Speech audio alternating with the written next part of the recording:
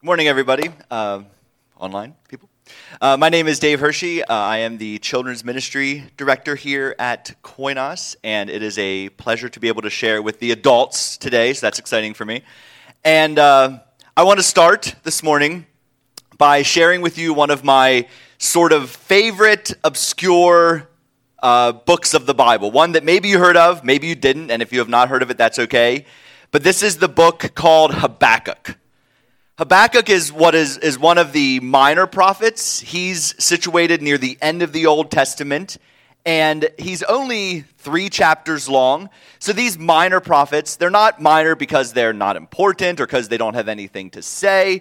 They're minor just because their books in the Bible tend to be much shorter than the 40 or 50 or 60 chapters that we see in Jeremiah, Isaiah, and Ezekiel. You could read Habakkuk or a lot of these minor prophets in the next 10 minutes if you want to.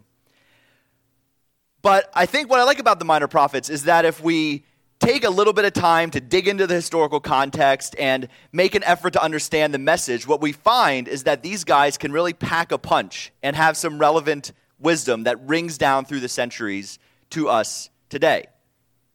So Habakkuk lived about 600 years before Jesus, and he lived at a time when the fortunes of God's people were on a downward spiral. The Assyrian Empire had destroyed the northern kingdom. So again, if you are familiar with this, or if you're not, that's fine, but just for a bit of background, the 12 tribes of Israel from way back in the beginning of the Bible had eventually split into 2 separate nations, the north and the south. And Assyria destroyed the north, and like any empire in the ancient world, they then turned their sights towards the southern kingdom, where Jerusalem was, and we're going to next invade those guys.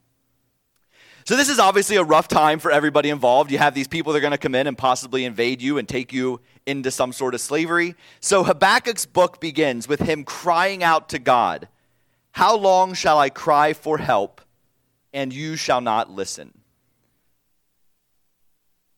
Have you ever felt like that? Like you're crying out to God in the midst of whatever suffering or trials you're going through, and you feel like God's not listening? I told you it's relevant for today. Well, God responds to Habakkuk, and God tells him, don't worry about Assyria. I'm going to take care of them. I'm actually going to send another nation, Babylon, to destroy Assyria. And to Habakkuk, this is shocking because Babylon is even worse. So again, imagine you're going through whatever suffering, difficulty, challenge in your life you're going through, and you're crying out to God, why is this happening? And God answers and says, don't worry. In a couple of days, something so much worse is going to happen that you're going to forget all about this other thing that you're worried about right now. Well, this dialogue between Habakkuk and God, again, it's short, like 2 chapters long. The 3rd chapter of Habakkuk is a prayer. And if I was to summarize the message of this very minor, but I think relevant prophet, I would say the message of Habakkuk is to trust God's plan, which maybe sounds cliched, begs the question, well, what is God's plan? Well, within Habakkuk, there's another verse that I think is really relevant, or at least it's one of my favorite verses in the Bible. It comes in Habakkuk chapter 2, verse 14. God says, "The earth will be filled with the knowledge of the Lord as the waters cover the sea." This same language is seen also in Isaiah chapter 11, verse 9. And these 2 prophets lived roughly the same time, so I don't know if they learned it from the same person or one of them heard the other guy say it and thought that was pretty good, or maybe God just inspired both of them. Either way, it's a verse in Scripture we see twice. And the message here is that in the midst of, again, whatever suffering, whatever troubles are going on, God is inviting Habakkuk to have faith that that God is working all things in the universe, in the cosmos, towards a good end. God's plan ultimately for the universe that we dwell in is not for suffering and evil and pain and injustice and death, but God's plan is one that eventually all of creation will be flooded with God's presence. Love, joy, peace, justice, beauty, and God. So 2,600 years later, I for one think that's a hope for a good future that can still get us out of bed in the morning. At least it does for me. So if you've been with us for the last many weeks, Pastor Andrew has been preaching through the book of Ephesians, Paul's letter to the Ephesian church, and he tasked me with talking about Ephesians chapter 3, verses 8 to 14. When I read this passage, it kind of got my mind over to that Habakkuk story, and I thought they kind of tied in well together. So I'm going to go ahead and read Ephesians chapter 3, verses 8 to 14 for us. It says, "Although I am the very least of all the saints, this grace was given to me to bring to the Gentiles the news of the boundless riches of Christ, and to make everyone see what is the plan of the mystery hidden for ages in God who created all things, so that through the church the wisdom of God in its rich variety might now be made known to the rulers and authorities in the heavenly places. This was in accordance with the eternal purpose that he has carried out in Christ Jesus our Lord, in whom we have access to God in boldness and confidence through faith in him. I pray, therefore, that you may not lose heart over my sufferings for you. They are your glory." So here in this little paragraph, Paul speaks of the plan of the mystery hidden for ages in God. That was in verse 9. He speaks of this eternal purpose that God has carried out in Christ Jesus our Lord in verse 11. Paul believed that all the hopes of those prophets like Habakkuk and all the rest of them, that all the things they hoped would happen were fulfilled in the person and the work of Jesus of Nazareth. Paul and the early Christians believed that the entire story of Scripture, from creation and the law through the Psalms, the prophets, that all of it finds its climax in Jesus' life, death, and resurrection. In Jesus Christ, God's presence fully enters into creation, uniting the material and the spiritual as one, uniting the mundane and the divine. God's plan to put creation back together, to fill the world with God's own divinity, is accomplished in Jesus. But yet, here we are 2,000 years later, and we look around, and I don't think I need to convince you that it doesn't look like that dream has been fulfilled.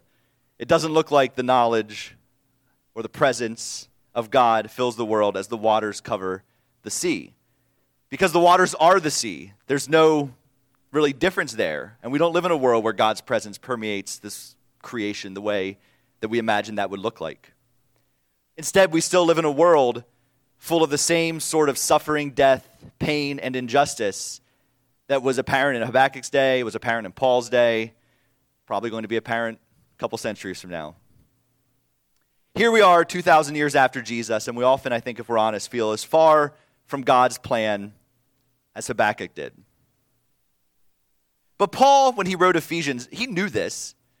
He knew that though the big event, this earth-shattering center of history event happened in Jesus, Paul knew there was still more to do.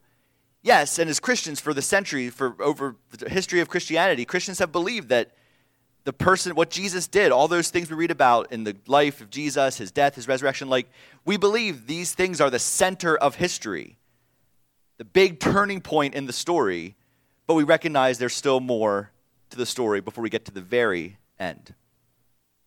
Paul had this mission, he talks about it in verse 8 that I read a moment ago, to bring to the Gentiles the news of the boundless riches of Christ. He had this work he was given to announce the earth-shattering change Jesus had made and what that meant for people. And it was not just for Paul, it was the mission he saw for the entire church.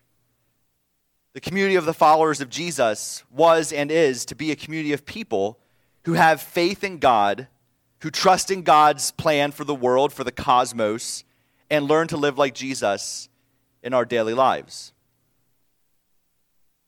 But obviously, or at least I admit, I feel like sometimes it's hard to know what that looks like. What does it mean to live like Jesus? These are terms that sometimes people like me throw around, but what does that tangibly look like?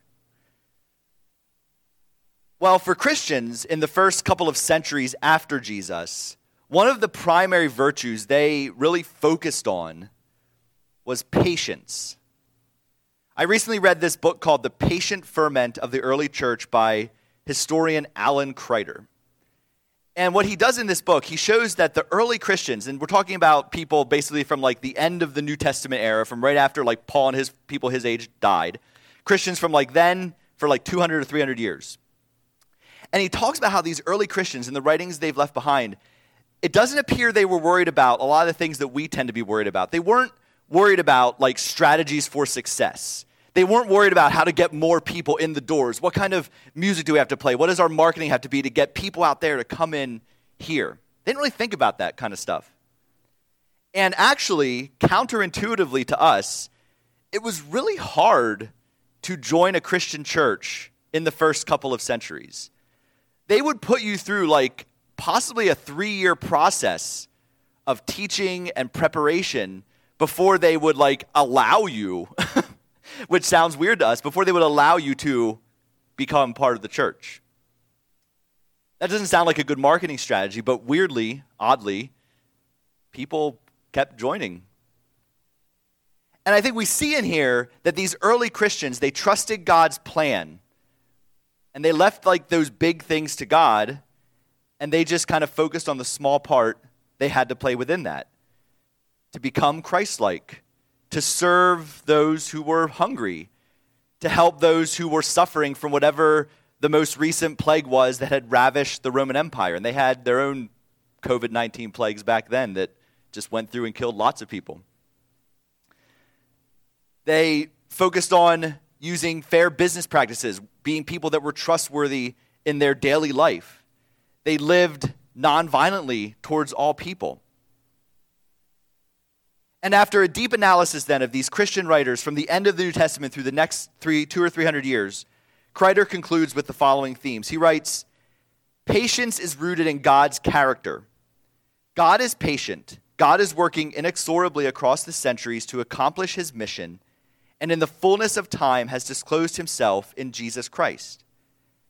Patience is not human control.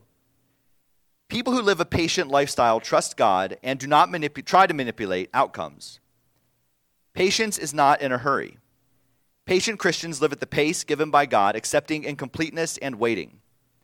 Patience is not violent. It accepts injury without retaliating in kind because violence is not God's calling to them and cannot bring fundamental change. Patience gives religious freedom. It does not compel religious beliefs and observances. Patience is hopeful. It entrusts the future to God.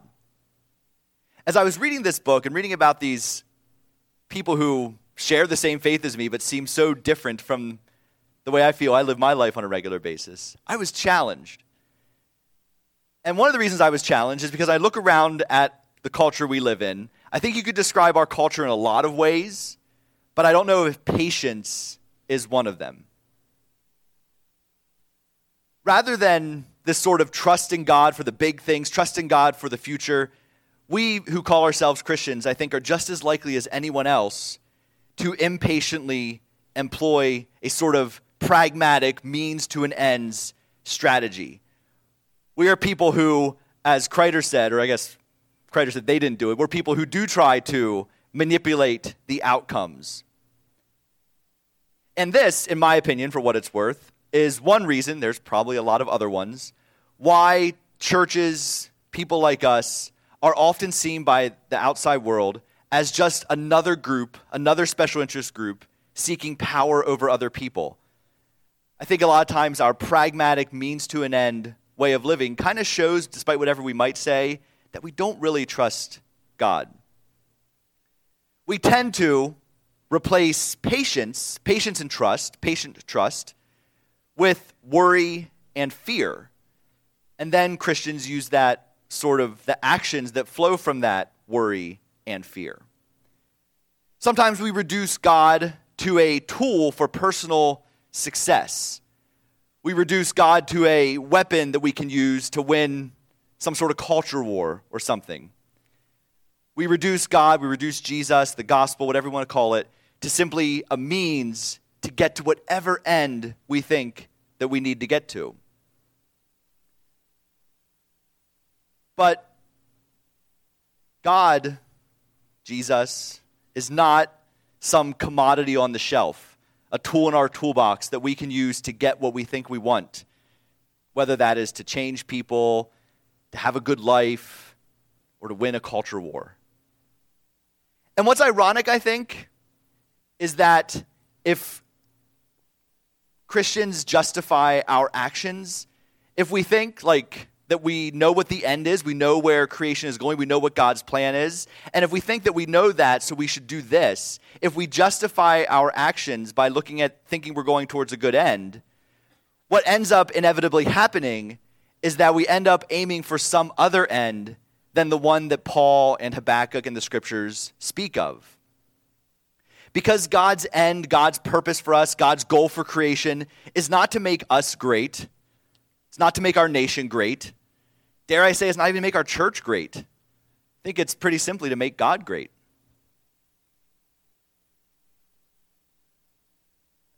It's not that these other things, though, are bad things by themselves on their face, but they're not the main thing. And I think the problem happens, or that comes in, is when we take these things that may be good, maybe they're not, but we make them the main thing, the goal, the end, and we get things all out of whack, and that's where we start to mess up. So it's not that these big pictures, not that the ends don't matter. I'm not saying that. I'm not saying we shouldn't care about the future. I'm not saying that we shouldn't be passionate about working towards good in the world. Paul and the early Christians and the minor prophets and the major prophets, all these folks, they were passionate. They had passions. They had goals. But their passion did not happen in the context of worry and fear.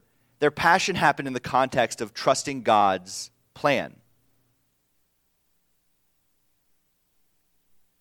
Remember when you were a kid, or maybe you're still a kid, I don't know, kid at heart, and you first learned, anything? Or maybe you have kids or have had kids recently. I know for me, I don't really remember this stuff when I was a kid, but I've had the privilege to watch my kids are going through it right now. And you watch your kids learn things as they go, as they grow. Well, my son Eli, he's 7, and he recently, about a month and a half ago, started doing karate. And he generally, if he finds I'm telling the story, he might get mad at me. But he generally really enjoys it. And he always, even if he doesn't want to go in the beginning, when we pick him up, he always enjoys it at the end. So whatever. But this past week, he was really complaining, I don't want to go to karate, I want to stay home, I don't want to go, blah, blah, blah. And I'm like, we're paying a lot of money for this, you need to go, but we eventually kind of got out of him, why don't you want to go to karate? Because you really seem like you enjoy it. And he says, they're just teaching us the same stuff. I already know how to do the stuff. It's the same thing over and over again. And I kind of laughed, and I was like, now, Eli, don't you think that, your teachers, they've taught hundreds, maybe thousands of kids your age how to do karate? They know exactly what a kid who's 7 years old with a month of experience, they know exactly what you need to do to move on to the next thing. So maybe instead of worrying about all that other stuff, just trust the teacher, the instructor. But it's hard, right? Because you want to go right to the breaking bricks or breaking whatever. I don't know. I didn't do karate. But you want to go to the fun stuff, right? I mean, think of anything else. You have to do the drills. You have to go to soccer practice or basketball practice or whatever sport you're playing. You have to do the hard work and practice to get to the game. You have to do the basic learning how to read notes and practicing the scales on the piano to get to play the song. You have to learn to read and learn the alphabet to read the books. You have to learn basic math to get to, long division. But some of the college students I work with might say to avoid that. I don't know. Either way, whatever it is, in all of these things, we trust the experts, the coach, the teacher, whoever it may be, to teach us, to help us do exactly what we need to do in our place so we can get to where they want us to go. And I really think it's the same for our faith. We need to trust God to instruct us on who we need to be right where we are, knowing that God knows exactly what's best for us where we are, and to get us then to where God wants us to be. So Habakkuk was told what God's plan was, that God's plan was for God to flood creation with God's own presence. But Habakkuk never lived to see this. He had to trust God in the midst of whatever difficulties that were going on in his day. And the Apostle Paul, he knew that in Jesus, God had entered into creation, and this was a huge step forward, an earth-shaking, history-turning event. And he also knew that his mission was to announce what God had done in Jesus. But if you know anything about Paul and his story, he suffered a lot. And he died long before the end of the story. And we're living in the same story. And we too are invited to trust in God's plan, to run the cosmos, to bring all of creation to the desired end that God has for it. We're challenged, as Paul said way back there in Ephesians 3:13, he mentioned to the Ephesian readers, to the church there, do not lose heart in the face of the sufferings that you see him enduring. And that, again, same challenge for us. May we not lose heart in the face of sufferings and injustice, hatred, anger, all the things that we see in the world. We're invited to, I think, replace worry, replace fear with patience and trust. And in this, to slowly become the people that God has made us to be in Jesus. I think this is what the boundless riches of Christ that Paul mentions in Ephesians 3:8 are.